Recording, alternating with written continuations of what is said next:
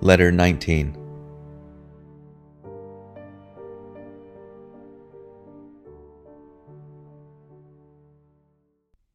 My dear Wormwood, I have been thinking very hard about the question in your last letter. If, as I have clearly shown, all selves are by their very nature in competition, and therefore the enemy's idea of love is a contradiction in terms, what becomes of my reiterated warning that he really loves the human vermin and really desires their freedom and continued existence?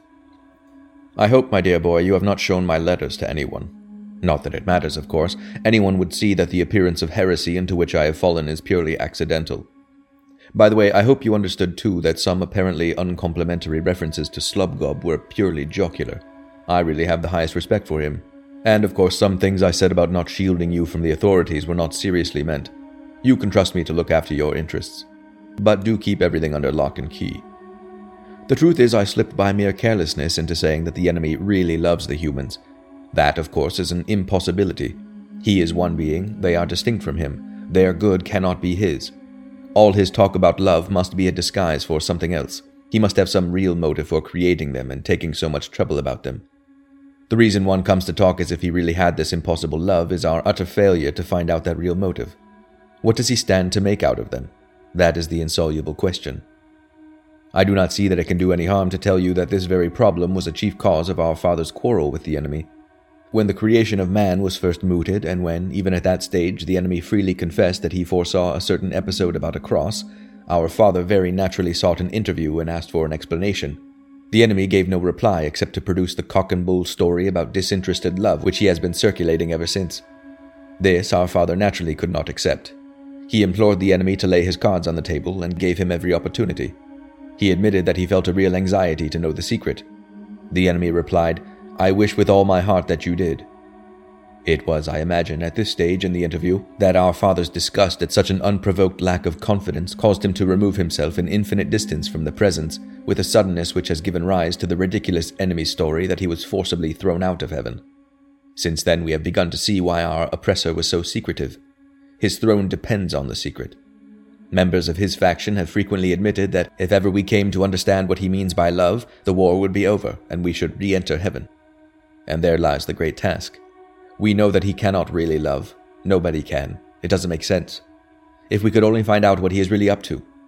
Hypothesis after hypothesis has been tried, and still we can't find out. Yet we must never lose hope. More and more complicated theories, fuller and fuller collections of data, richer rewards for researchers who make progress, more and more terrible punishments for those who fail. All this, pursued and accelerated to the very end of time, cannot surely fail to succeed. You complain that my last letter does not make it clear whether I regard being in love as a desirable state for a human or not. But really, Wormwood, that is the sort of question one expects them to ask. Leave them to discuss whether love or patriotism or celibacy or candles on altars or teetotalism or education are good or bad. Can't you see there's no answer? Nothing matters at all except the tendency of a given state of mind in given circumstances to move a particular patient at a particular moment nearer to the enemy or nearer to us. Thus it would be quite a good thing to make the patient decide that love is good or bad. If he is an arrogant man with a contempt for the body really based on delicacy but mistaken by him for purity, and one who takes pleasure in flouting what most of his fellows approve, by all means let him decide against love. Instill into him an overweening asceticism, and then, when you have separated his sexuality from all that might humanize it, weigh in on him with it in some much more brutal and cynical form. If, on the other hand, he is an emotional, gullible man, feed him on minor poets and fifth-rate novelists of the old school until you have made him believe that love is both irresistible and somehow intrinsically meritorious. This belief is not much help, I grant you, in producing casual unchastity, but it is an incomparable recipe for prolonged, noble, romantic, tragic adulteries, ending, if all goes well, in murders and suicides. Failing that, it can be used to steer the patient into a useful marriage. For marriage, though the enemy's invention, has its uses. There must be several young women in your patient's neighborhood who would render the Christian life intensely difficult to him if only you could persuade him to marry one of them.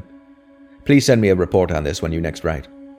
In the meantime, get it quite clear in your own mind that this state of falling in love is not, in itself, necessarily favorable either to us or to the other side. It is simply an occasion which we and the enemy are both trying to exploit. Like most of the other things which humans are excited about, such as health and sickness, age and youth, or war and peace, it is, from the point of view of the spiritual life, mainly raw material. Your affectionate uncle, Screwtape.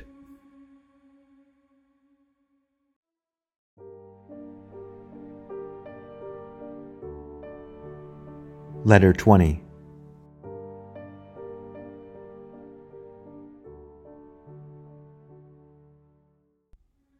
My dear Wormwood, I note with great displeasure that the enemy has, for the time being, put a forcible end to your direct attacks on the patient's chastity.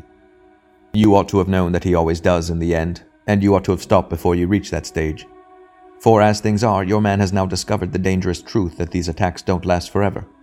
Consequently, you cannot use again what is, after all, our best weapon, the belief of ignorant humans that there is no hope of getting rid of us except by yielding. I suppose you've tried persuading him that chastity is unhealthy? I haven't yet got a report from you on the young women in the neighborhood. I should like it at once, for if we can't use his sexuality to make him unchaste, we must try to use it for promotion of a desirable marriage. In the meantime, I would like to give you some hint about the type of woman, I mean the physical type, which he should be encouraged to fall in love with if falling in love is the best we can manage. In a rough and ready way, of course, this question is decided for us by spirits far deeper down in the lower hierarchy than you and I. It is the business of these great masters to produce in every age a general misdirection of what may be called sexual taste. This they do by working through the small circle of popular artists, dressmakers, actresses, and advertisers who determine the fashionable type. The aim is to guide each sex away from those members of the other with whom spiritually hopeful, happy, and fertile marriages are most likely. Thus we have now for many centuries triumphed over nature to the extent of making certain secondary characteristics of the male, such as the beard, disagreeable to nearly all the females. And there is more in that than you might suppose. As regards the male taste, we have varied a good deal. At one time we have directed it to the statuesque and aristocratic type of beauty, mixing men's vanity with their desires and encouraging the race to breed chiefly from the most arrogant and prodigal women. At another we have selected an exaggeratedly feminine type, faint and languishing, so that folly and cowardice and all the general falseness and littleness of mind which go with them shall be at a premium. At present we are on the opposite tack. The age of jazz has succeeded the age of waltz, and we now teach men to like women whose bodies are scarcely distinguishable from those of boys. Since this is a kind of beauty even more transitory than most, we thus aggravate the female's chronic horror of growing old, with many excellent results, and render her less willing and less able to bear children. And that is not all. We have engineered a great increase in the license which society allows to the representation of the apparent nude, not the real nude, in art, and its exhibition on the stage or the bathing beach. It is all a fake, of course. The figures in the popular art are falsely drawn. The real women in bathing suits or tights are actually pinched in and propped up to make them appear firmer and more slender and more boyish than nature allows a full-grown woman to be. Yet at the same time, the modern world is taught to believe that it is being frank and healthy and getting back to nature. As a result, we are more and more directing the desires of men to something which does not exist, making the ratio circle of the eye in sexuality more and more important, and at the same time making its demands more and more impossible. What follows you can easily forecast. That is the general strategy of the moment. But inside that framework, you will still find it possible to encourage your patient's desires in one of two directions. You will find, if you look carefully into any human's heart, that he is haunted by at least two imaginary women, a terrestrial and an infernal Venus, and that his desire differs qualitatively according to its object. There is one type for which his desire is such as to be naturally amenable to the enemy, readily mixed with charity, readily obedient to marriage, colored all through with that golden light of reverence and naturalness which we detest. There is another type which he desires brutally, and desires to desire brutally. A type best used to draw him away from marriage altogether, but which, even within marriage, he would tend to treat as a slave, an idol, or an accomplice. His love for the first might involve what the enemy calls evil, but only accidentally. The man would wish that she was not someone else's wife, and be sorry that he could not love her lawfully. But in the second type, the felt evil is what he wants. It is that tang in the flavor which he is after. In the face, it is the visible animality or sulkiness or craft or cruelty which he likes. And in the body, something quite different from what he ordinarily calls beauty, something he may even, in a sane hour, describe as ugliness, but which, by our art, can be made to play on the raw nerve of his private obsession. The real use of the infernal Venus is, no doubt, as prostitute or mistress. But if your man is a Christian, and if he has been well trained in nonsense about irresistible and all-excusing love, he can often be induced to marry her, and that is very well worth bringing about.